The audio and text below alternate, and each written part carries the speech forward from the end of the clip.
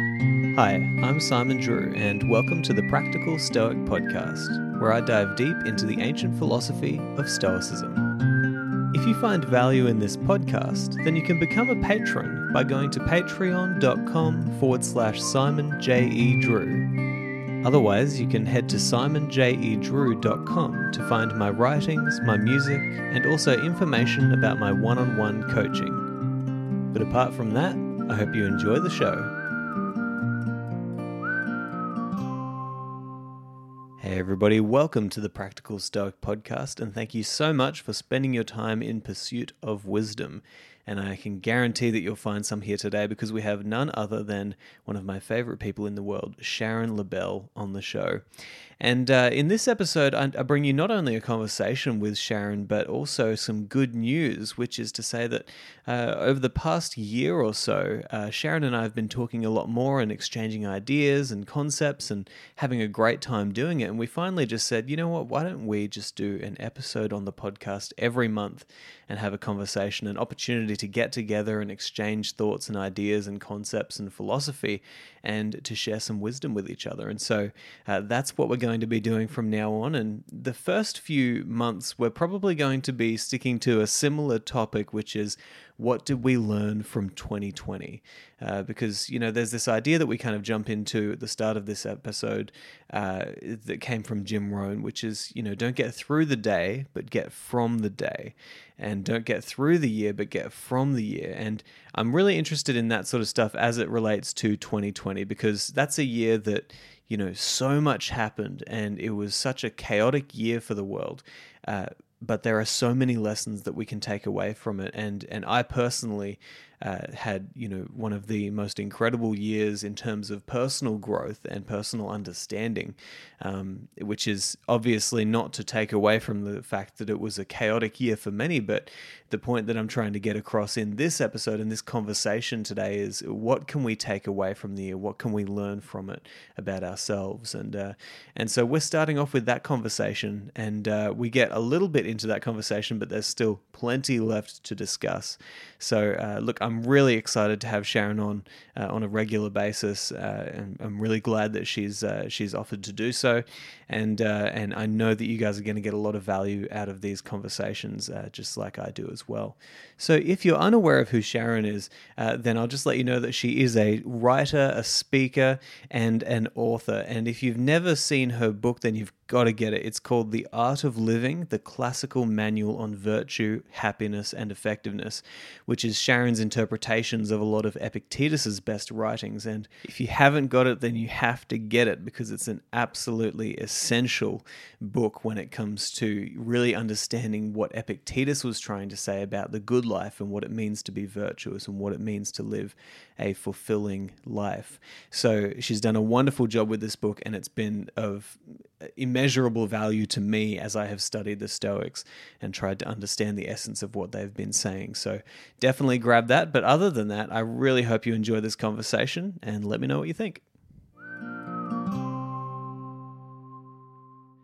Okay, so Sharon, I'm going to get the formal part of the whole episode out of the way, just to welcome you and say that there's nobody who I'd rather have this kind of episode with. You know, I kind of reached out to you, as you know, and said, why don't we get together and have a whole episode where we just discuss the things that we learned from the year of 2020. And I think I was partly inspired by a quote that I heard from Jim Rohn. I don't know. Do you know Jim Rohn?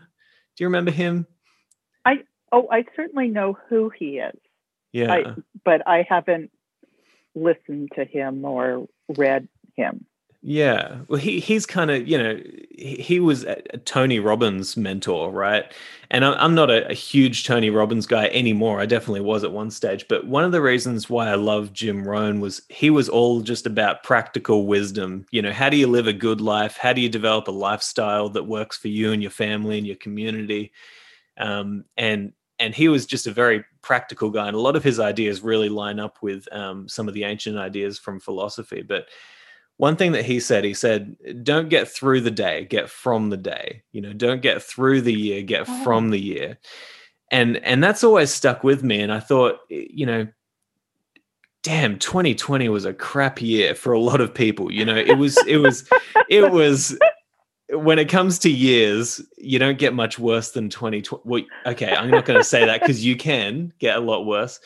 But I thought, despite that, it would be a real shame if people didn't find a way to recollect their thoughts on the year and find out what did they actually learn, because you don't want to waste a crappy year like that by just letting it go by without learning anything. And I think the for me, being in a very lucky country like Australia, where we really didn't get hit as bad as we could have, it was easier to learn some lessons than a lot of people. But I thought, man, I took so much away from that year.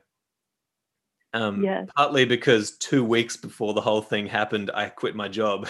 And that was like, so I was forced into this place where I had to pay attention, But I thought, Sharon, you were, pretty much with me throughout the entire year. We were conversing a lot and, building our own friendship. And I was so, so grateful for that, because you taught me so much, and we've, really had a great thing going here, having these conversations. And so I thought, let's get Sharon on. Let's discuss what we learned from 2020, what we took from the year as opposed to just getting through it. And maybe we can, help a few other people to reignite within their own minds some of the lessons that they learned from what could have been a year that we just decided to throw away as terrible, as opposed to getting something from it. So I'm going to throw it over to you, Sharon, or Shazza, your Aussie name, and I guess I'll let you start. Let's go back and forth. What's something that you took away from the year?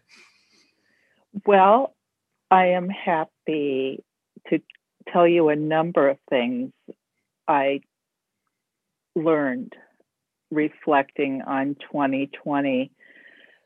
But before I even get specific, one of the things I thought about is,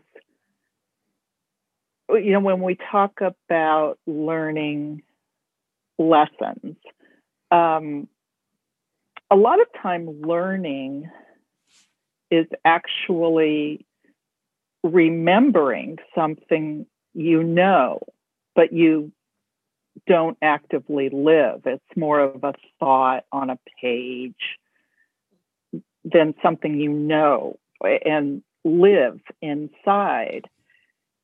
And there's learning and then there's learning.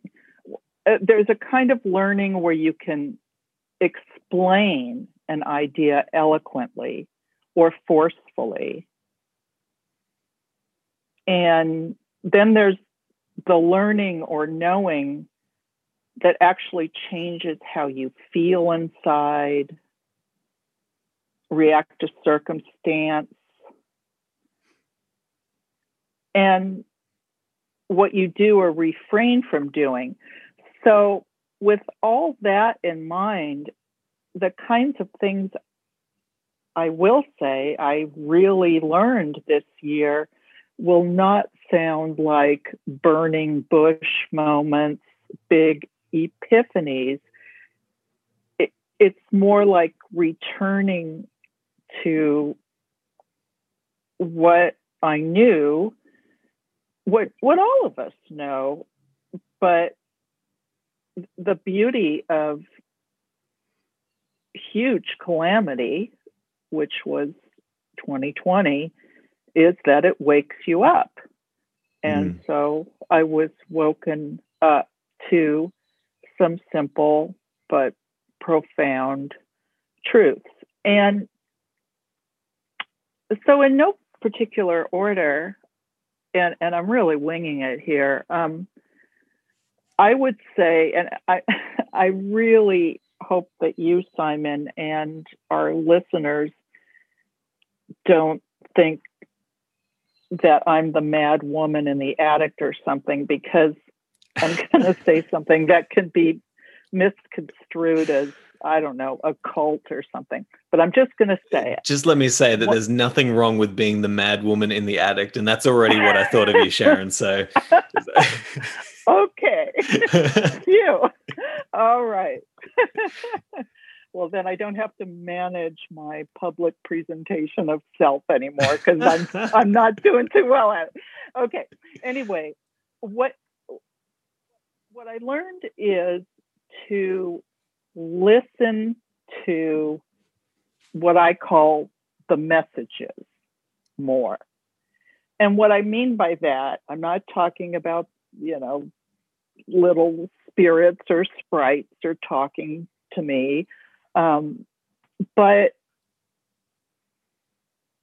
there are these moments as we go about the business of living where we have these kind of tangential thoughts or insights or kind of injunctions to ourselves.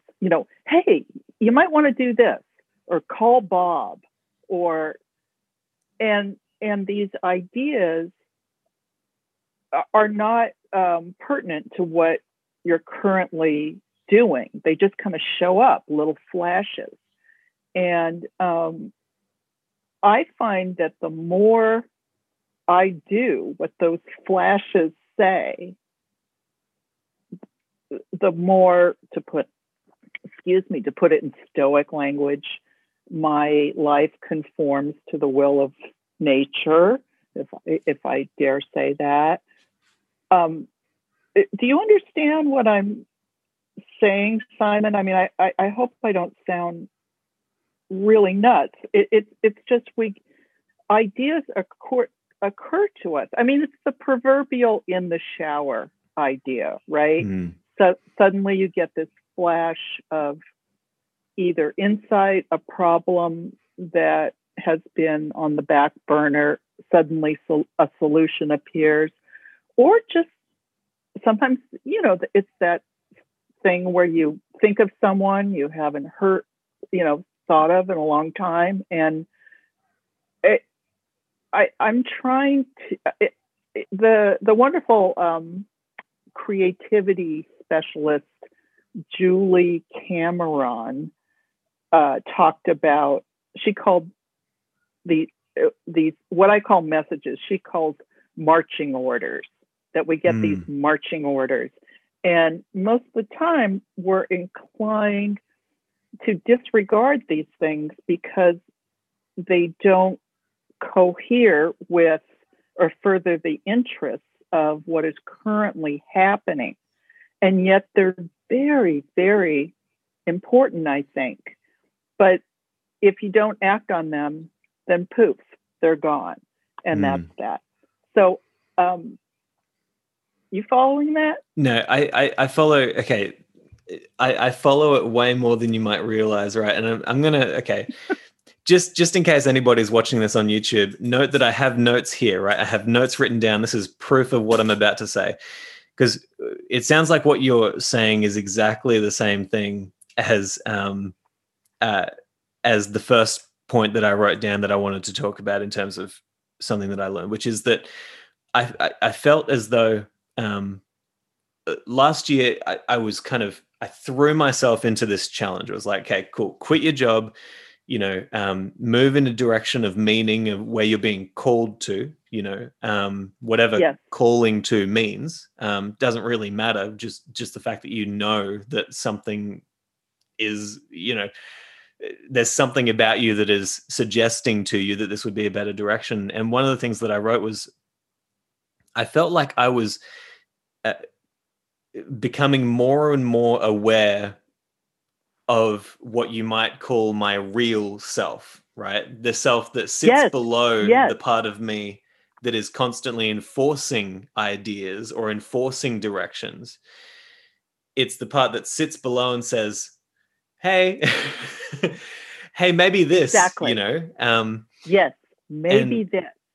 Exactly. And I think that there's a few tangible ideas that I can throw out there of moments in my life last year that this happened. One of them was And you know about this very much because how many times last year did I tell you, Sharon, I feel really like I should just get off social media.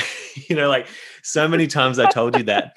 And that was strange for me because I came out of this job where I was working in a gym and I was the king of social media. Like everybody in this company, knew that I was really good at social media. It was my specialty. Every day I was on there doing videos, doing stupid things. And it's the reason we were able to build the business in the way that we did. And then when I came out and I was like, cool, I'm gonna be doing the podcast and I'm gonna be on Twitter, Instagram, Facebook, LinkedIn. I'm gonna be everywhere. And I had all these accounts, but something in me was just like, this is just wrong. It was just like popping its head up every so often and saying, hang on, you're doing philosophy, right? This isn't about. Don't spend your time where it's not necessary. Don't spend your time where you're really not getting any tangible meaning from it. And in the end, philosophy won, because I just had to get to a point where I said, you know what? I really don't want to be on social media. And whether it would be beneficial for me or not in terms of the business side of things doesn't matter as much as the fact that there's a real deep part of me that is just really yearning to get off, and move away from that. And that sort of stuff kept on happening. I'll give you a really funny example, Sharon. One thing that I kept on thinking throughout the entire year, because I obviously had not finished my musical degree yet. And I felt like one of the reasons why I quit my job and came back to the podcast was because I really wanted to figure something out. I wanted to figure out something for sure. Like I wanted to know something about myself that was true. And all throughout the year, at least the first half, until I started practicing piano a bit, there was this thought that kept on coming up in my mind. And it was kind of like, man, I really hope that what I learned this year isn't that I need to get back into the music industry, because that'd be really uncomfortable.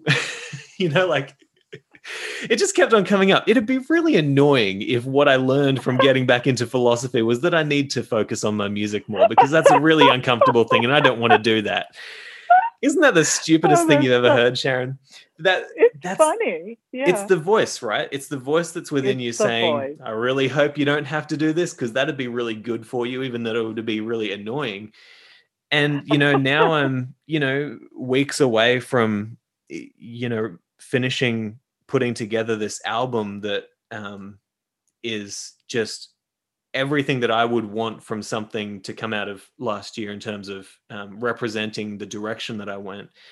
And I agree with you. This whatever it is, the messages, the marching orders, the voice, consciousness, conscience, God, whatever it is, it's that thing that just gets up there and says, here's the truth, even though you're not willing to see it. Yes. Because it always puts a demand on you. Yeah. Excuse me for interrupting, but it always, it's never saying go sit on the beach with a cocktail with an umbrella in it. Yeah, exactly. It never says that. It never says that. Yeah. Oh, anyway, forgive me. No. I'm sorry.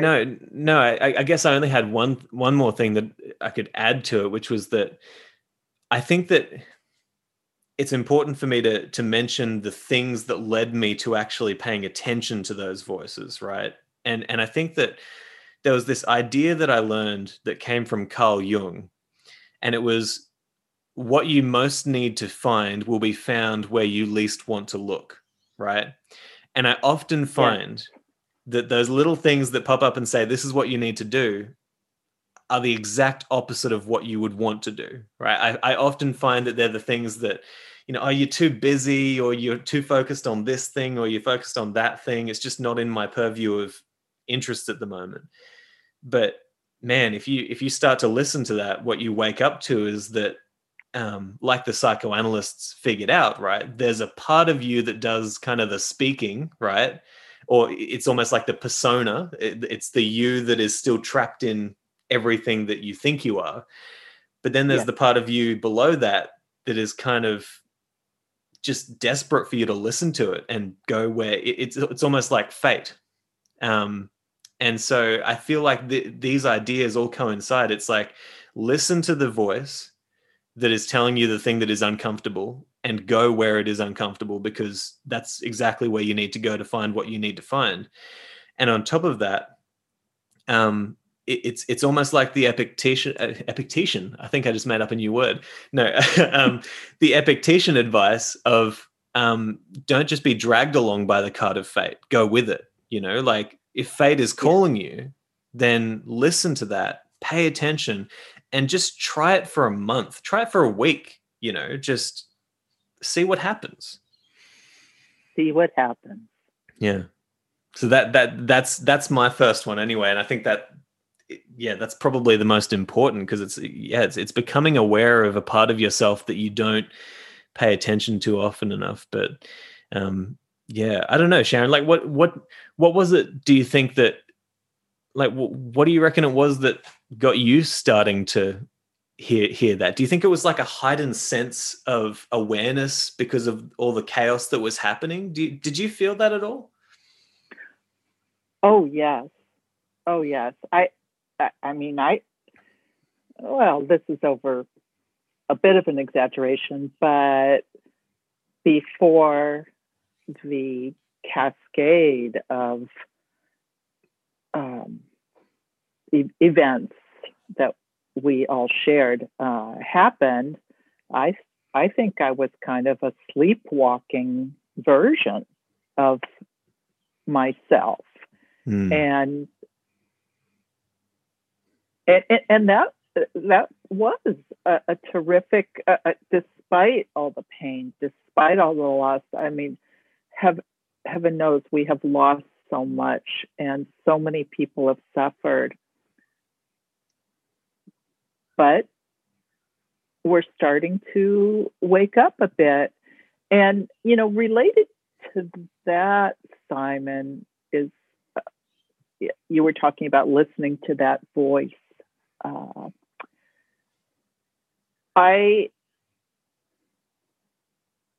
In 2020, I learned more than ever the importance of having some kind of daily ritual of meditation, yoga, contemplation. For some people, it's swimming or running, doing some kind of physical activity. But whatever it is that pulls us back from what we think our lives are about, and helps us get under our busy minds. And I just think that, I don't believe that people should meditate in order to, get more messages, but because the whole point of having this kind of daily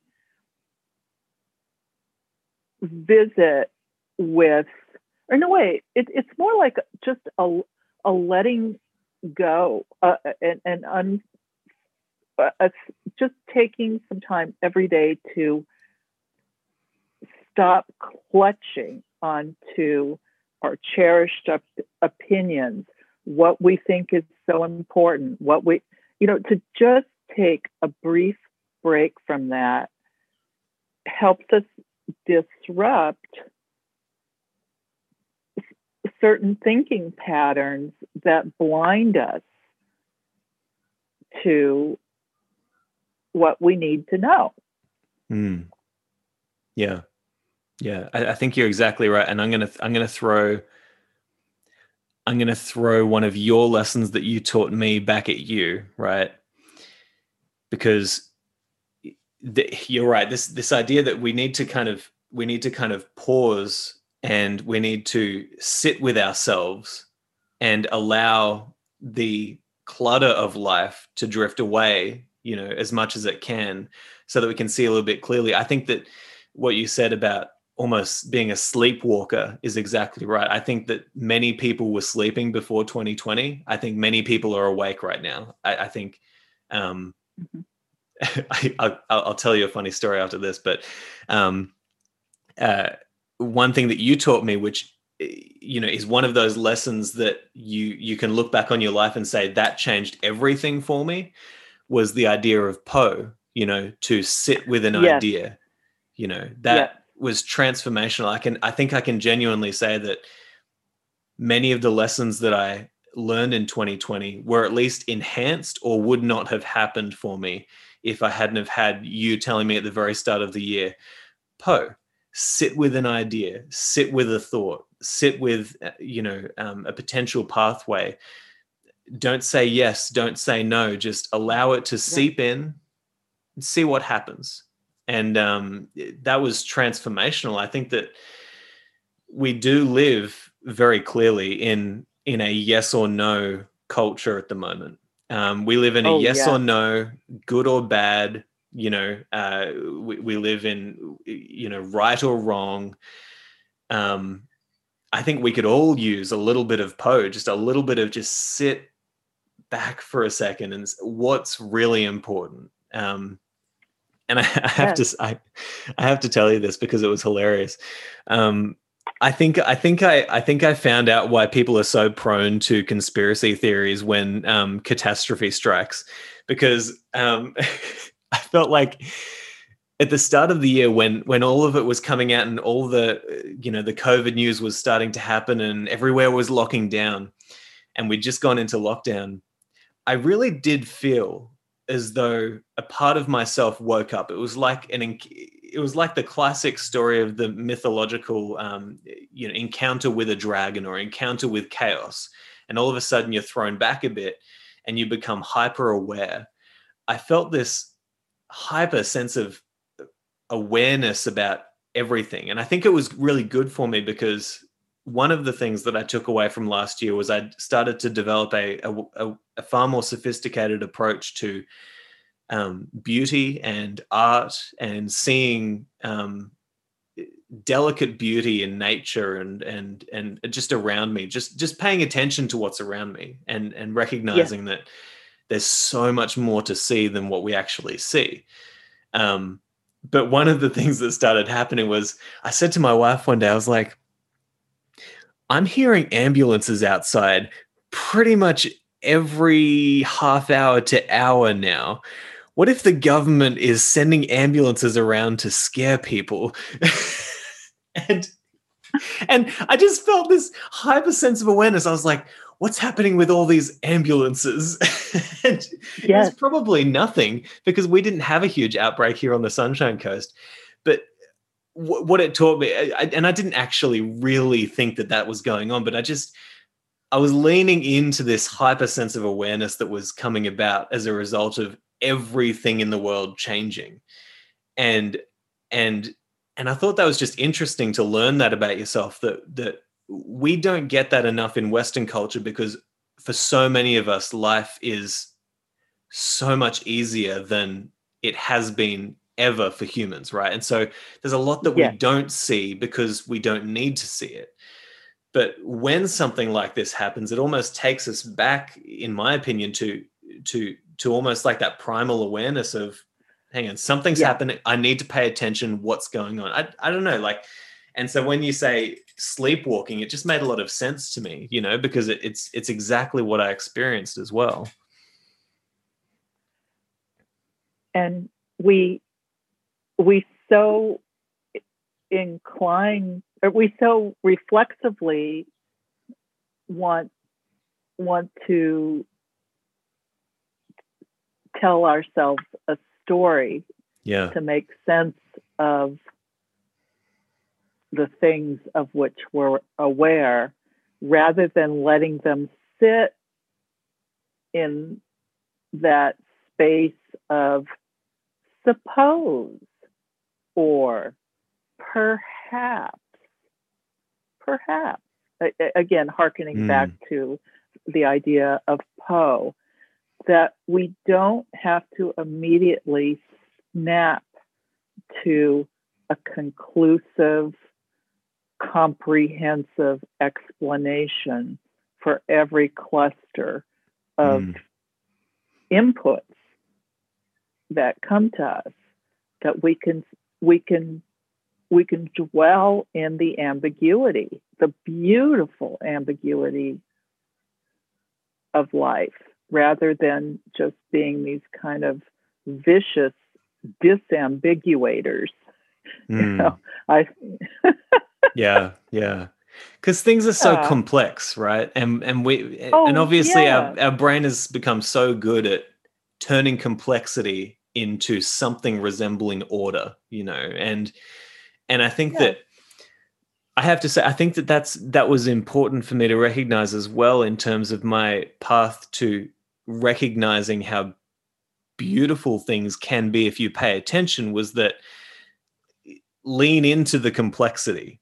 And what you'll see is that within the complexity is horror and terrifying things that will kill you, but there's also just extravagant beauty, and if you look at it, you'll see it. Yes. Which is exactly why I now have on my desk this beautiful little vase with tiny little flowers in it. So what is the story of that? Oh, I think a reminder, a kind of talisman to remind you to hew to the beauty. I don't quite know. I started realizing that, why don't I have beautiful things on my desk that while I'm working and being creative, I can look at them and think, excellent, there's beauty in that. And I think that was just a little vase that I found in an antique store when my wife and I were traveling around Queensland doing some work for my parents' company. And I found this little vase and I thought, that's beautiful. And then I thought, ooh, what can I put in it? That will just make it a beautiful little work of art that you can just sit there. But you obviously have been somebody who have taught me this as well, Sharon. I mean, you probably more than anybody who I've spoken to seem to have a really natural sense of being able to pay attention to the beautiful parts of life and to pay attention to the close details and the intricacy. And how did you develop that? I would have to give a lot of credit to my mother, who she's still alive, but not kind of 100% with us anymore. But she was an abstract painter of some renown, and she made really huge, bold oil paintings. But I would watch her. I had no artistic calling as a child. I mean, my mother, the tools she used, the language of art were completely foreign to me. But I would watch her working on some ginormous canvas, and she would have a little brush and just spend a whole day, working on something the size of a postage stamp and just getting it right. And she just had that eye for detail. And we're really, really different kinds of people. But one of the things about her is she seldom wants to go anywhere. I was always much more expansive and wanted to travel and learn things. And it's not that she's agoraphobic, but I remember just saying, well, what do you want to stay at home all the time and just paint for? And I remember one time she just pointed to her head and she said, "Gardens of the mind, Sharon. gardens of the mind. What I have inside of me is so vast and so precious, and what I have immediately around me is so vast and so precious. I don't need to go other places. And like I say, it wasn't like she was some kind of willful shut-in, but she could find so much going on in any given moment, mostly visually, but in every other sense. And she was delicate because of that, because, sounds, everything, words made such an impression on her. So I got kind of lost there, but she just embodied that idea of really seeing and appreciating the significance of what is happening right now within our sensory field.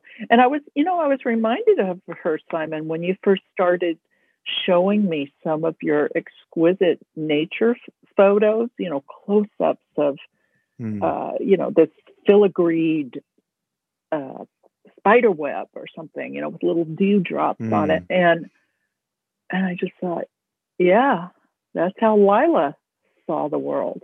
That's how my mom saw the world. Yeah. Yeah. That's beautiful, Sharon. I got goosebumps when you said, gardens of the mind. I think that's an exquisite metaphor for, thinking about this. That's awesome. And I think kind of relates to something that I realized this year was the infinite nature of consciousness is something that we really need to recognize, because once you realize that as soon as you go into your head, there's no end. You can, as you say, build gardens in the mind. You can literally sit there all day and think about whatever you want to think about, and you can explore whatever ideas you want to explore. There's no end. And it almost creates this kind of, you almost start to understand that idea that comes from, say, Christianity, that the individual is the center of the cosmos, the center of the universe.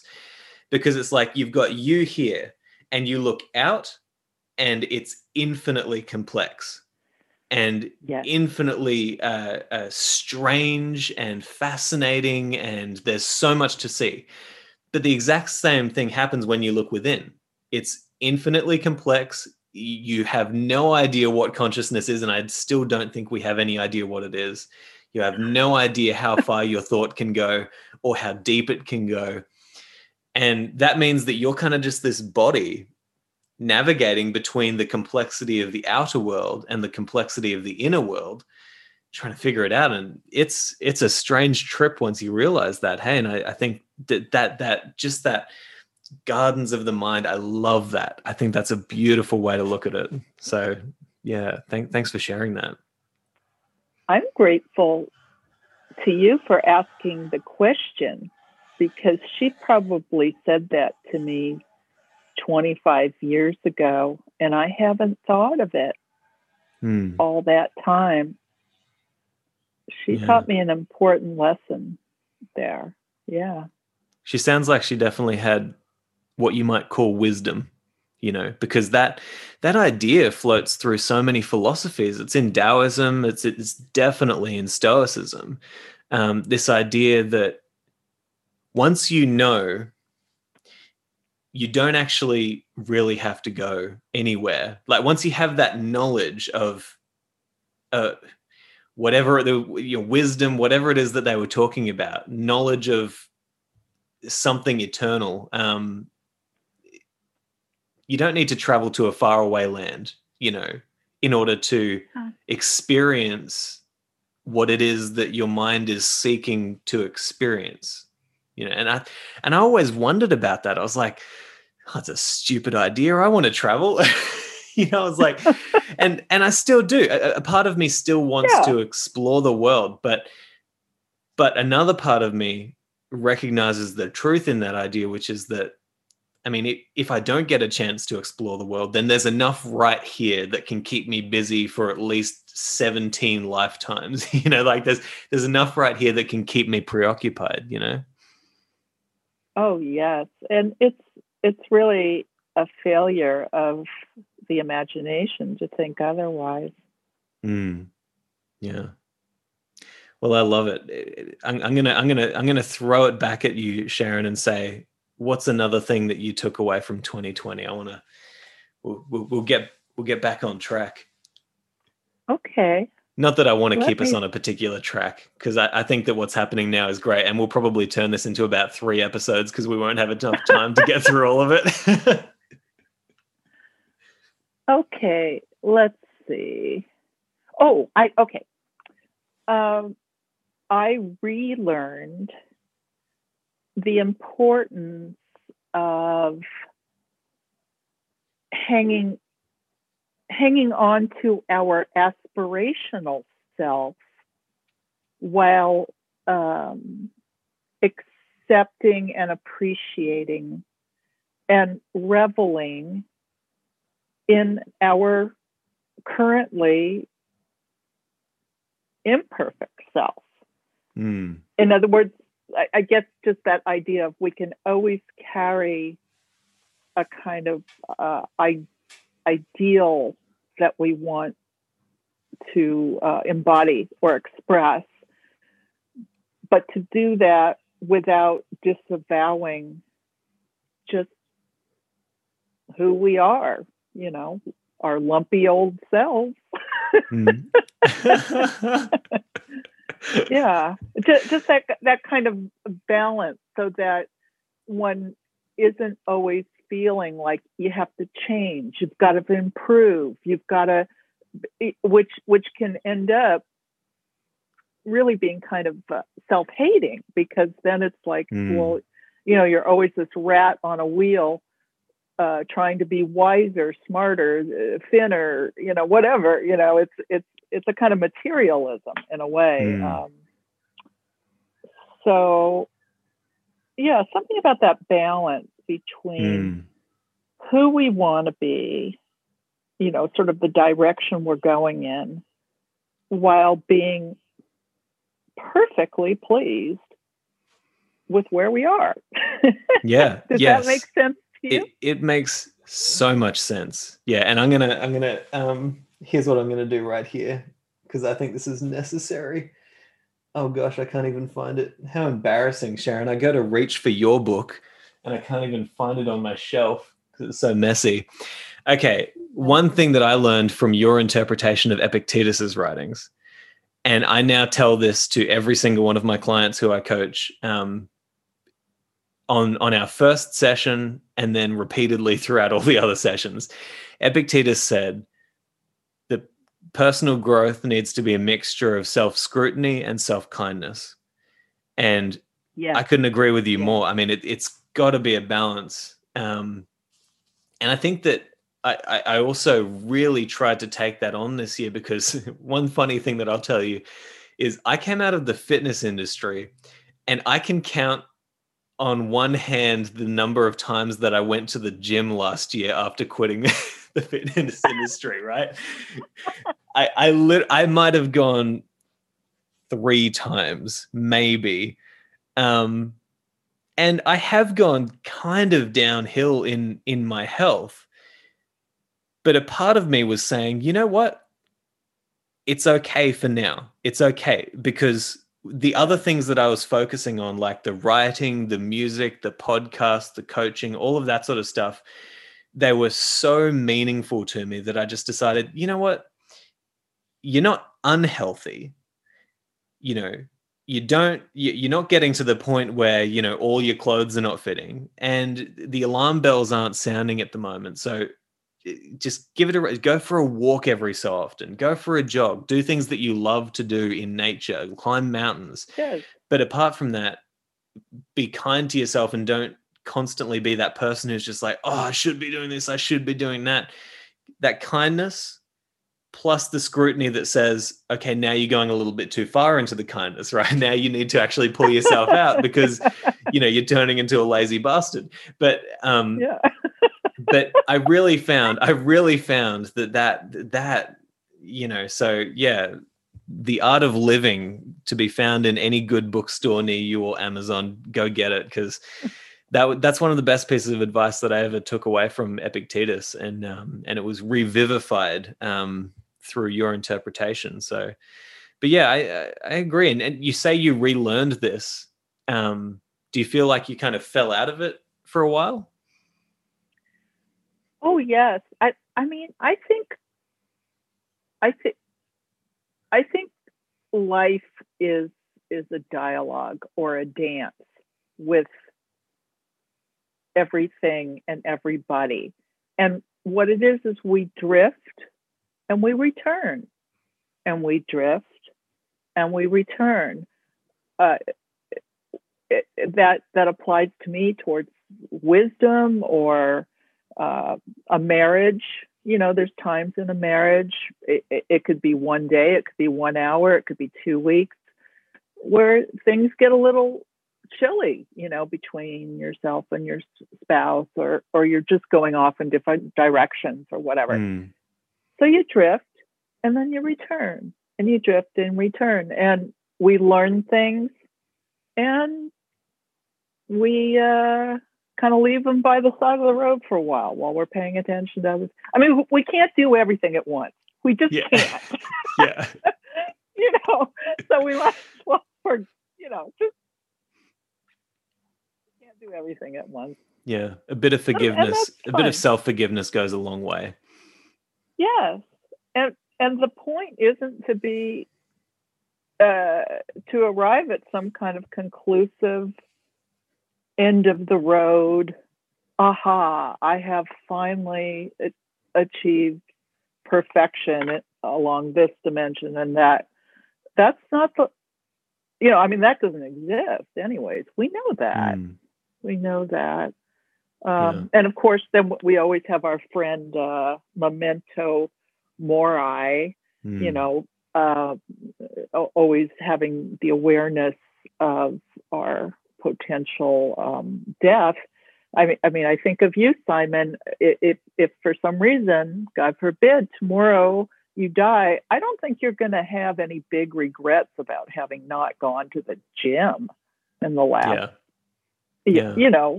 Who cares?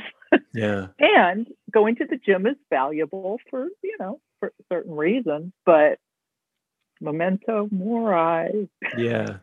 Yeah, I agree. And I have to say, Sharon, I mean, like, one of the things that happened to me last year was I started doing things that made me feel as though I could happily die and have no regrets. One of those things was writing the book, which I keep on talking about. People, I promise it will be out sometime soon, hopefully. That writing that was something where I said, you know what? Damn, like, having done this, it's so meaningful. It's so deeply who I am that I could happily die and feel as though I left something that was real and truthful from me. And it's the same with the album. And exactly what you said, there were moments where I kind of said, you know what? I'm not going to go to the gym today, but I am going to sit at the piano. Or I'm not going to go to the gym today, but I'm going to go climb a mountain and do some writing on the top, and I'm going to do those things that make me, that I feel really justify the fact that I'm here. And I couldn't agree more. And I'm going to do a cheesy segue into maybe another lesson that I learned. Because one of the things, we talk about kindness and scrutiny. I feel like what happened to me last year was that I had somebody who was bringing out the self-kindness in me and the encouragement in me, and that was you. We had multiple conversations off the podcast, and pretty much every one of those conversations I got off and I just felt like, damn, Sharon has awoken a part of me that is willing to be kind to myself and to say, just go for it. Just try something, just whatever it is that you're being called to, just try it. And and don't imagine for a second like you're going to be perfect in doing it. That's one of the things you constantly told me, is just forget about perfection, just try it and see what happens. And that really worked for me, right? I had that kindness from you encouraging me and saying, just try something.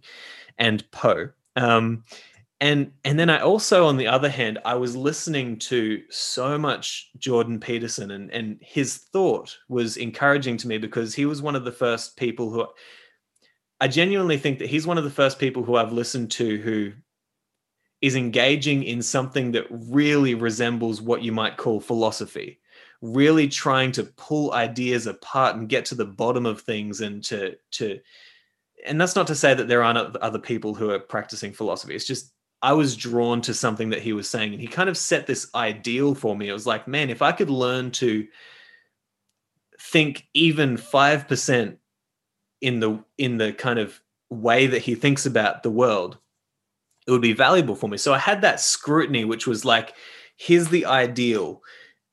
Let's try and hit that. And then I had the kindness, which was you saying, just go for it. Just try something. Just try, see what happens. Yeah. You've got it within you, and that really worked for me. Like having, these two influences in my life. And the segues, because one of the ideas that I learned from Jordan Peterson was, he was talking about Carl Jung. So much of the stuff comes from Carl Jung, because he reads, he goes into a lot of the psychoanalyst work. And it's this idea that one thing that's supposed to happen when you get older is you're supposed to reconnect with the child that you left behind when you were being enculturated into your community, right? Because obviously culture is going to take some parts of you and throw them away, right? And it's probably necessary that some parts of you burn off like the dead wood. And that doesn't mean that culture is bad. It just means that it's a thing that you have to kind of get used to, and it develops you. But this idea was that you're also going to leave some things behind as you develop into your culture, and you need to go back and revisit those. And one of the really strange things that happened to me last year, Sharon, and you were kind of alongside me in all of this, was I realized, I'm trying to figure out the right way to say this. So when I was younger, I really loved playing the piano, and I would noodle around and I'd come up with all kinds of tunes, and I was learning to play by ear, and it was really working for me. And then my parents put me into some lessons with a piano teacher, and this piano teacher was like, okay, cool, you got to play these notes in this time, and you got to do this and you got to do that. And I just shut off. I didn't want to play piano anymore, because I wasn't being taught as an individual. I was being taught as a member of the culture who should do this and should do that. And that's just not how I learned. And so I started playing a little bit more piano in university, and I pretty much stayed the same for about 5 or 6 years, where I could play a few chords. I could basically accompany myself on some jazz ballads, but I wasn't progressing at all. And then one thing that I started to do last year was I said, okay, well, hang on. I clearly don't like practicing trumpet. I clearly don't practice singing. But if I watch myself, this is another idea I learned from Jordan Peterson. If you watch yourself for a week, you'll notice that you do all kinds of things that you don't think you should do. And you'll also notice that you seem to find value in all kinds of things that you're not even paying attention to. Just watch yourself and see what you do as if you don't know who you are. And I found that, hang on, I can sit at the piano and practice for hours and still feel energized. So what if I'm not a jazz trumpeter? What if I'm just a musician and I can transfer my skills onto any instrument that I'm interested in and develop that? And then I said, okay, cool. What if I'm not a musician? What if I'm a creative artist? That means that I can feel very confident in writing or playing piano or writing poetry. I've started drawing now. breaking down the barriers that your culture necessarily gives you in order for you to grow into something, but breaking down those barriers so that you awaken the part of yourself that just goes where it wants to go. And when I did that, I found that I reconnected. It's so funny. Like you said before, sometimes you learn something that you can explain, but sometimes you really learn something and it becomes a part of you.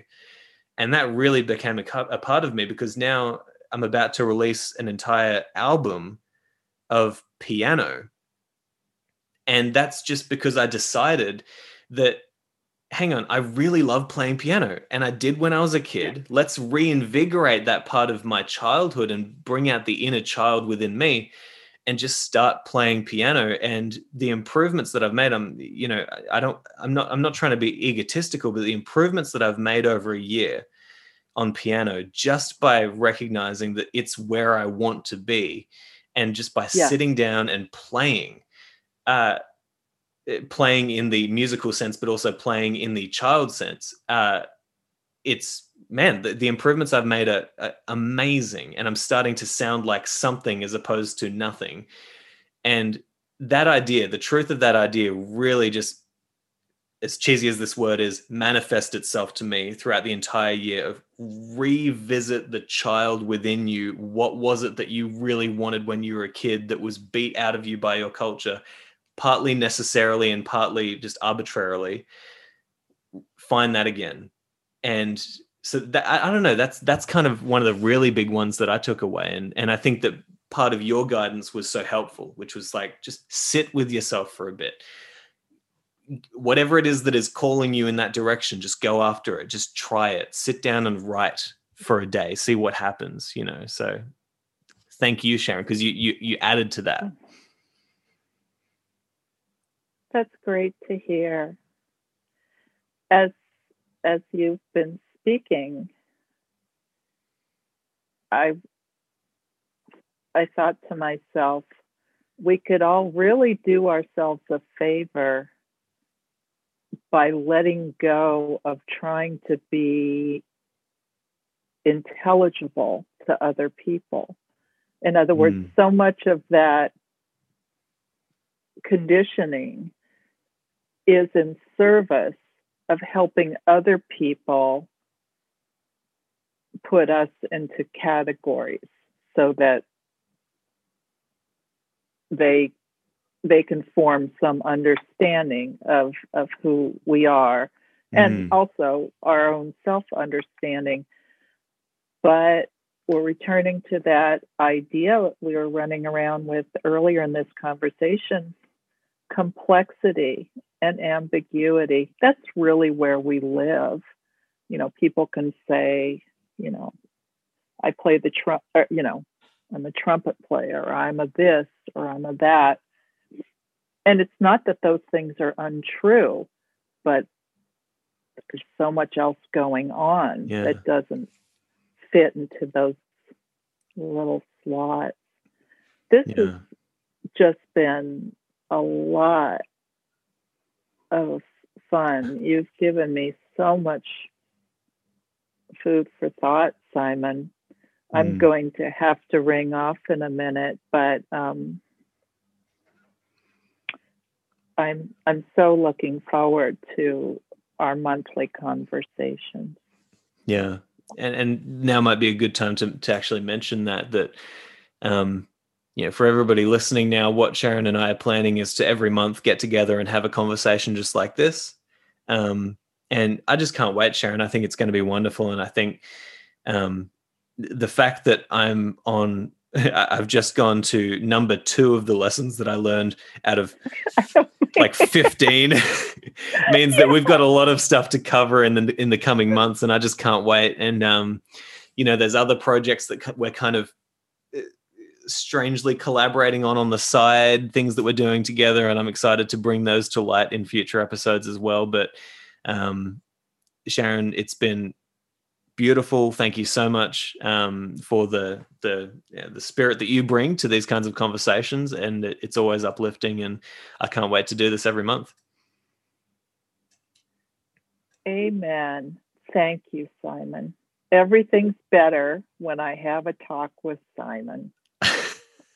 Bye for now, but love always. Hey there, thank you so much for listening to this episode, and I just wanted to let you know that this podcast would not be possible without the help of my amazing Patreon supporters. So if you do have the means, then I'd really appreciate you supporting the show by heading over to patreon.com/Simon J.E. Drew, and there's a whole bunch of benefits that you can get over there, including access to 12 episodes every month of the Seneca series, where I'm diving into Seneca's letters and trying to extract as much as I can from them. And there's a whole bunch of other things as well, including meetup groups every 2 weeks. So I'd love to see you at those, and I'd love to see you over there supporting the show if you can. It would mean so much to me. And finally, I don't know if you ever feel like you need help implementing some of the wisdom, the strategies, the techniques that we talk about in this podcast and the philosophy. But if you do, then that's exactly what I love to do with my clients in my coaching practice. So you can just head over to simonjedrew.com/coaching. And if you head to that website, that you can book in a free consultation with me where we sit down for 20 to 30 minutes, obviously via Zoom or FaceTime or Google Meet, and we just get to know each other a little bit better and, discuss where you're at, what you're looking to achieve, and maybe a few of the areas of your life that, would have a disproportionate effect if you were to improve them in certain ways. And so, it's no obligation. You don't have to continue coaching with me after that, but you will walk away with something of value that you can take in your life to use and implement straight away. So I'd love to meet you, and just head to simonjedrew.com/coaching. But other than that, I really hope you enjoyed this episode today, and I'll talk to you next time. Thank you so much for listening to this episode of the Practical Stoic Podcast. Remember that you can support the show by going to patreon.com/Simon J.E. Drew. There you'll gain access to many exclusive episodes that haven't been released yet, as well as over 200 episodes recorded before 2020. If you'd like to work one-on-one with me as you move towards your ideal, then you can go to simonjedrew.com/coaching. But for now, I'll talk to you next time.